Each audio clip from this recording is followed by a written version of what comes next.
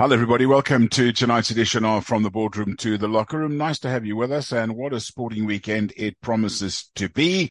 Let us start with something we don't often talk about, although we on From the Boardroom to the Locker Room have previously spoken about what I guess in some instances might be regarded as a Cinderella sport. Well, I can tell you right now, there's absolutely nothing Cinderella about the UFC. And Dricus, our own Du Plessis, will fight Sean Strickland for the UFC middleweight championship of the world on the 20th of January in the early hours of the morning. And we look forward to that here in South Africa. It is highly anticipated. The UFC is the Ultimate Fighting Championship, the bout between the South African and the middleweight champion, Sean Strickland of America. Tensions have gone even way more as the two fighters look to settle their differences. It's at UFC 297. Shows you how long they've gone. Du Plessis and Strickland have been going back and forth in verbal attacks, culminating in an all-out brawl on the 17th of December last year at UFC 296. Strickland leapt over chairs to attack Du Plessis, claiming the South African had touched a nerve when he spoke and referred to Strickland's unsettling and traumatic upbringing at UFC 297's kickoff press conference just a day earlier. Strickland said on his podcast, "Remember when I attacked Dricus? I sent him a message. I was like, dude, listen, Dricus, you're not going to try to murder each other, but if you think that's beep up again, I will beep stab you." Anyway, the full incident between the two of them will play out at the weekend. Du Plessis, for his part, has moved on from both the kickoff conference at UFC 297 and the attack at 296, saying his focus is wholly and fully on the upcoming fight. However, speaking on the MMA Hour, Du Plessis said that he found it strange that Strickland could easily talk trash about his opponents, but couldn't handle it when it was handed out to him. And he also said he has no moral compass. Strickland and Du Plessis have since been cleared over Du Plessis' childhood comments, with the South African now fully focused on the fight for that UFC middleweight championship. It is one of the biggest fights in South African history in terms of the UFC. In fact, it is the biggest fight, I guess, in South African UFC history. And the emotional vulnerability of Strickland can most probably be to Dricus' advantage, as it could blind the American with rage and anger once he steps into the octagon. South African fighter has been working hard to get into shape for the bouts, with the psychological games now in the rearview mirror. Fortunately for Du Plessis, he has only one thing on his mind going into the biggest fight of his career. And even if he comes guns blazing, who knows? That might be an opportunity for him. It happens at the Scotiabank Arena in Toronto in Canada on Saturday, the 20th of January, which is Sunday morning, South African time, 5 a.m. if you want to wake up and watch that. I'm not sure if the main fight's at 5 a.m. or that's when the bull starts, because this will most probably be the main fight of the evening. Right, let's have a look, shall we, at some of the other action that's going on over the weekend. And it's been a very, very interesting week so far at the Australian Open. Iga Swiatek admitted she was mentally at the airport before staging an astonishing comeback against Daniela Collins to stay alive in the Australian Open as Carlos Alcaraz returned to action. The Polish world number one was a setup and a breakup in her second round match before faltering badly and slipping to 1-4 in the deciding set. But as she appeared to be heading home, she reeled off 5 straight games to win 6-4, 3-6, 6-4 and extend her current winning run to 18 matches. She joked afterwards saying, "Oh my God, I was at the airport already." She has never won the Australian Open. It surfaced that she's not bad on, but never come to win. On a dramatic day at Melbourne Park, Alexander Zverev and Casper Ruud were pushed to the brink before they both came through their matches in fifth set tiebreakers. Facing a consecutive second round exit in Melbourne, Germany's Zverev came back to win 7-5, 3-6, 4-6, 7-5 and 7-6 after a gripping contest lasting 4.5 hours on the Margaret Court Arena. It was a similar story for the 3-time Grand Slam finalist Casper Ruud. He was taken into a deciding set by Australia's Max Purcell. He won that final set 10-7 in the tiebreak. The Norwegian next meets the 19th-seeded Cameron Norrie, who came back from 2 sets down to beat the Italian qualifier, Giulio Zeppieri. And of course, the big attraction is the world number one, Novak Djokovic. The two-time Grand Slam champion is in action, of course. He will be looking for that final berth and his 11th Open win in Melbourne. But here's a nice little story for you. Djokovic has been credited as having had a series of unusual methods that help him to become one of the greatest tennis players in the world, not least his 15-year special relationship, and I'm not making this up, I promise you, with a Melbourne tree. That's right, T-R-E-E, tree. The world number one, who swears by a plant-based diet, extols the virtues of meditation, and has previously used a spiritual guru, and has never been shy of talking about his eccentricities. As he targets his unprecedented 11th Open title, he said he's been connecting with his old friend, a Melbourne fig tree in the city's Royal Botanic Gardens that he likes to hug and climb. It is true, he said, there's one particular tree that I've been having a special relationship with, to say, in the last 15 years. I don't know. I mean, sorry, Novak, I know you're a joker, but come on, how can you walk into the Melbourne Botanical Gardens and go and hug and climb a tree? Well, I guess if you're the world number one and you've won the Australian Open 10 times before, I suppose you are able to do that.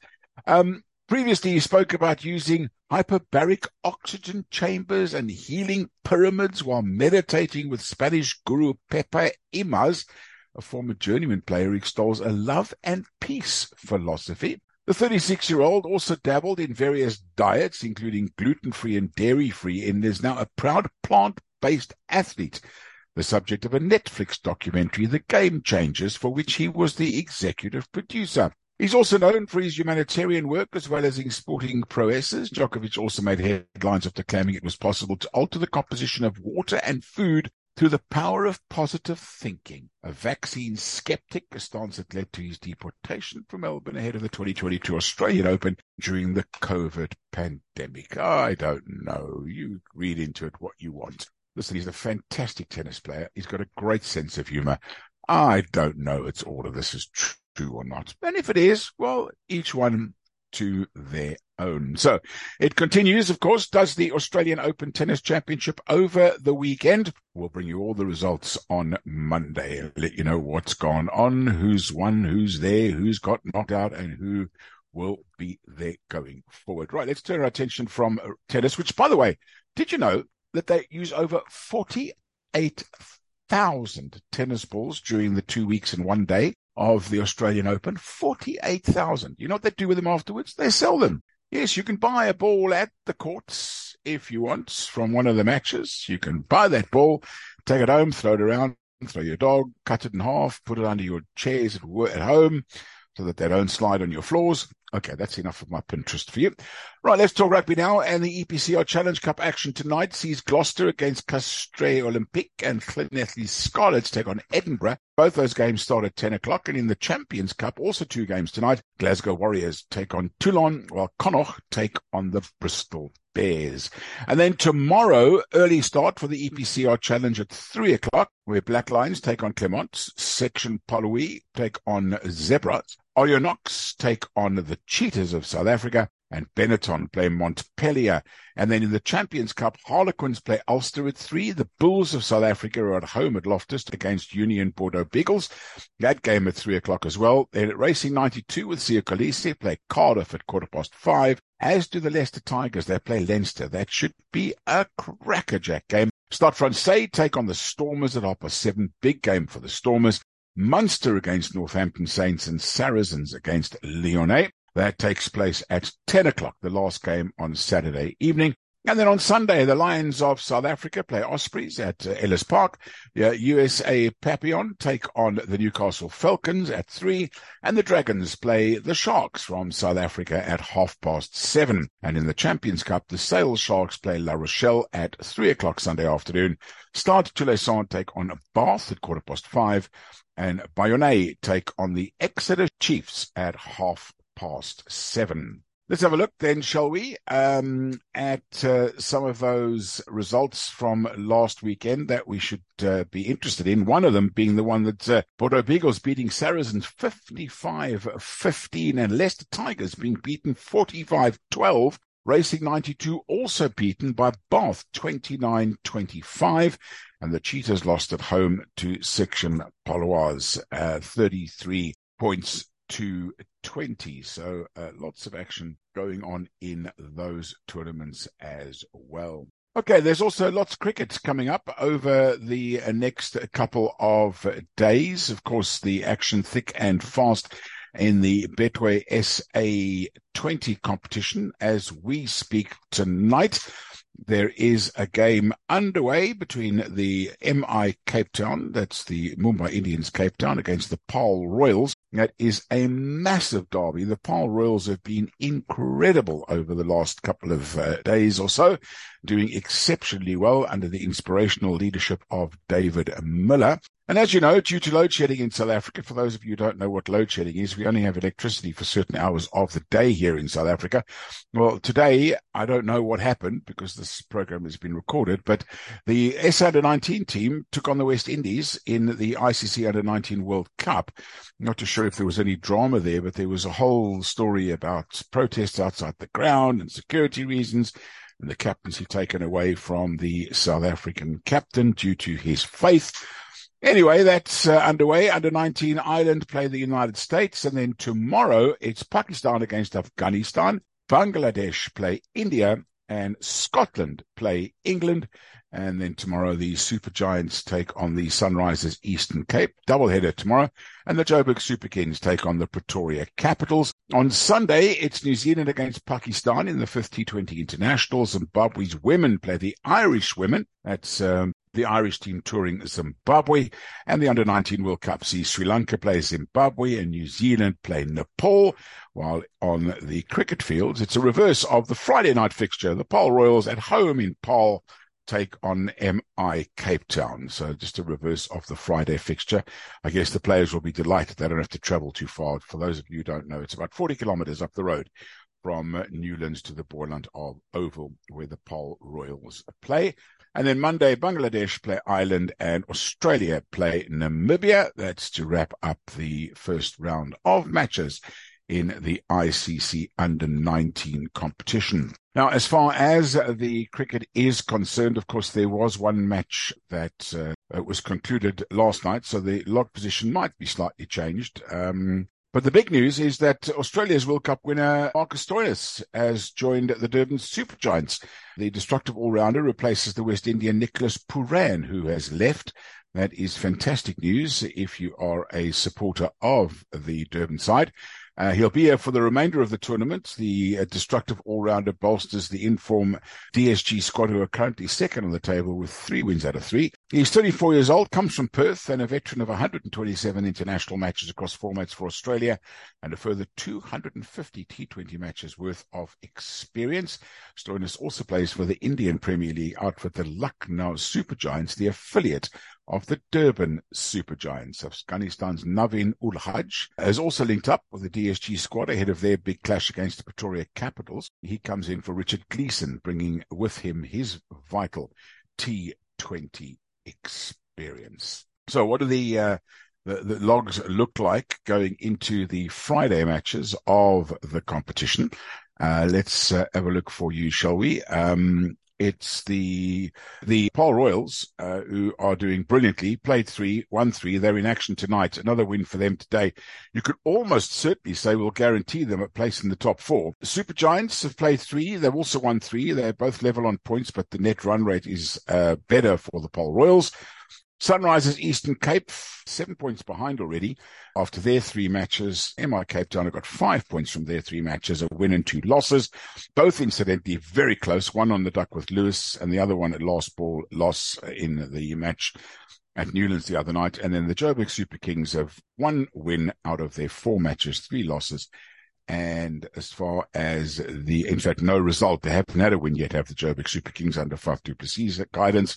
And then the Pretoria Capitals, well, they've played 2, lost 2. So there you go. That's the log situation as it stands at the moment in the SA20. Motorsport and the Dakar Rally continues on over the weekend, and Sebastian Loeb is moving to within striking distance of the leader, Carlos Sainz. That's the father of the racing driver, Formula One racing driver, as Ricky Brabeck tightened his grip on the bike standings. Loeb, who's the runner-up in the past 2 years, but still looking for his first victory, shaved a further 7 minutes off Sainz's lead. That leaves him 13 minutes and 22 seconds behind after the penultimate stage. The 480-kilometer special stage from Al Ula to Yambu on the Red Sea will be a very, very grueling test for the riders today on the final day of the event. So, unfortunately, one rider unfortunately lost his life, a bike rider in the event, Spanish motorcyclist Charles Falcon died a week after crashing in the rally in Saudi Arabia. The 45-year-old was flown in an induced coma to hospital in Riyadh and then back to Spain, falling 448 kilometers into the second stage way back on the 7th of January. Very sad indeed, but the Dakar rally, first it was the Dakar, then it was the Paris-Le-Cap, who came to Cape Town one year, and then, of course, since then it's just become the Dakar rally, raced mainly in and around Saudi Arabia, that area, not from Paris to Dakar like it used to be. Very sad, very dangerous event. Motorsport is inherently dangerous, but the Paris-Dakar is most probably one of the most dangerous of all of motorsports, I suppose, along with the Isle of Man TT or any TT where they race those motorbikes around the streets, road streets, rather than even a course. Very dangerous indeed. Okay, let's turn our attention before we end this evening to football. Two massive tournaments are currently underway. Firstly, the African Cup of Nations and some of the results through the course of the week. One or two surprises. The biggest of them all, I guess, was Namibia beating Tunisia by 1-0. No surprise in South Africa losing. They can't score goals. They can't even score penalties in South Africa. They lost 2-0 to Mali during the week. And then a couple of other results that were very interesting indeed. The fact that Cape Verde Islands, a little tiny island group of islands, beat Ghana by 2-1. Egypt held to a 2-2 draw by Mozambique, bearing in mind that they had to score in the 98th minute through a Mohamed Salah penalty. Nigeria also held to a 1-1 draw against Equatorial Guinea, which really does leave this tournament at the moment very evenly balanced, because the Ivory Coast, Cote d'Ivoire, top Group A, they have 3 points. Then Equatorial Guinea and Nigeria both have 1. The Cape Verde Islands have 3 points, while Egypt, Mozambique each have 1. Ghana, no points yet. The same in Group C, where Senegal are on top with 3 points. Cameroon and Guinea have a point. Burkina Faso, 3 points from their 1 win. Algeria and Angola each have a point. And then Mali and Namibia both won their matches against Tunisia and South Africa, respectively. They topped the table with 3 points each. And in Group F, Morocco have 3 points, while Congo, DR Congo, and Zambia have 1. So lots and lots to play for over the weekend. Let's have a look at your fixtures for you. Coming up tonight, the Cape Verde Islands play Mozambique. In fact, that game's on right now. 7 o'clock tonight, Senegal will play Cameroon. That is a massive game in any man's language. The two West African powerhouses of years gone by, maybe not so much right now, but they've certainly got some of the best players in the world playing in some of the best leagues in the world. They'll play each other this evening, and then Guinea play Gambia at 10 o'clock. Tomorrow sees Algeria play Burkina Faso, while Mauritania play Angola. And then Tunisia and Mali, the two teams that won their opening game in that group, will play each other. A goalless draw or a result draw there most probably will put those two sides through. And then on Sunday, Morocco play the Democratic Republic of Congo, Zambia play Tanzania. And if you feel like staying awake to watch South Africa against Namibia, well, if South Africa can't beat Namibia on Sunday evening, look, they are going to be going home anyway, but they might as well just climb on the plane and forfeit the last game, because honestly, a country the size of Namibia is with a population most probably 60 million less than South Africa. When you consider there's about 62 million people in South Africa, give or take. Obviously, the census in this country is not that good. But there's only 2.5 million people in the whole of Namibia. So if a country with 60 plus million cannot beat Namibia, who have 2.5 million, Oh boy, like I say, South Africa, just get on the aeroplane, forfeit your last game and come home. And that will obviously be one of the topics of discussion on Monday's review show. And then the other football at the weekend. I know it sounds strange what I'm going to say now, but it is true. The Premier League are in a winter break. What are you talking about, Louis? Well, I can tell you right, they are in a winter break because 5 games were played last weekend and 5 games are playing this weekend. So they're calling it a winter break. It's just giving some of the players some time off. I think it's just an excuse to let their teams go and play in the Cup of Nations. So 2 games tomorrow. 2:30 sees Arsenal take on Crystal Palace, London derby there. And then at 7:30, Brentford play Nottingham Forest. And then on Sunday, Sheffield United play West Ham at 4:00. Bournemouth play Liverpool at 6:30, and on a Monday evening, Brighton take on Wolverhampton Wanderers. The big news of the week is that Jim Ratcliffe has warned Manchester United he would have ended his bid to become a minority owner if it was not sealed before Christmas Day. The British billionaire agreed to buy a 25% stake in the club for about £1 billion on Christmas Eve. But U.S. Securities and Exchange Commission filings released this week have revealed that the Ineos chairman's patience had begun to wear thin shortly before an agreement was struck. In the week before Christmas, Ratcliffe's company Trawlers Limited gave Manchester United a deadline of the 25th of December to accept its best and final proposal. It led to an informal meeting of the board of directors on the 22nd of December and a robust discussion regarding the feedback from the offerer. The board representatives noted Ratcliffe's could withdraw the proposal if the board of directors was not prepared to move forward by December 25th. So, what do the logs look like in the Premier League? Well, top of the table. Oh, it irks me to say this, but I have to because I'm trying to be as impartial as possible. At the top, Liverpool, 20 games, 45 points. Manchester City, 20 games, 43 points. Aston Villa, 21 games, 43 points. Arsenal have played 20 games. They have 40 points. They could go up to 43 if they beat Crystal Palace. Spurs will stay on 40, 21 games played. West Ham, 34 points from their 20. Manchester United, 32 points from their 21 games. And Manchester United lost 9 games this season already. They've only won 10, lost 9, only 2 draws. And then bottom of the table, Sheffield United have 9 points from their 20 games. Burnley have 12 from their 21. Luton Town have 16 from 20. And Everton have 17 points from their 21 games. Bearing in mind that 10 points were deducted from them, they would have been in 11th or 12th place. Would have Wolverhampton Wanderers 11th. On 28, and Everton would have slotted in behind them above Bournemouth on 27. That is tonight's edition of From the Boardroom to the Locker Room. Looking forward to another great sporting weekend.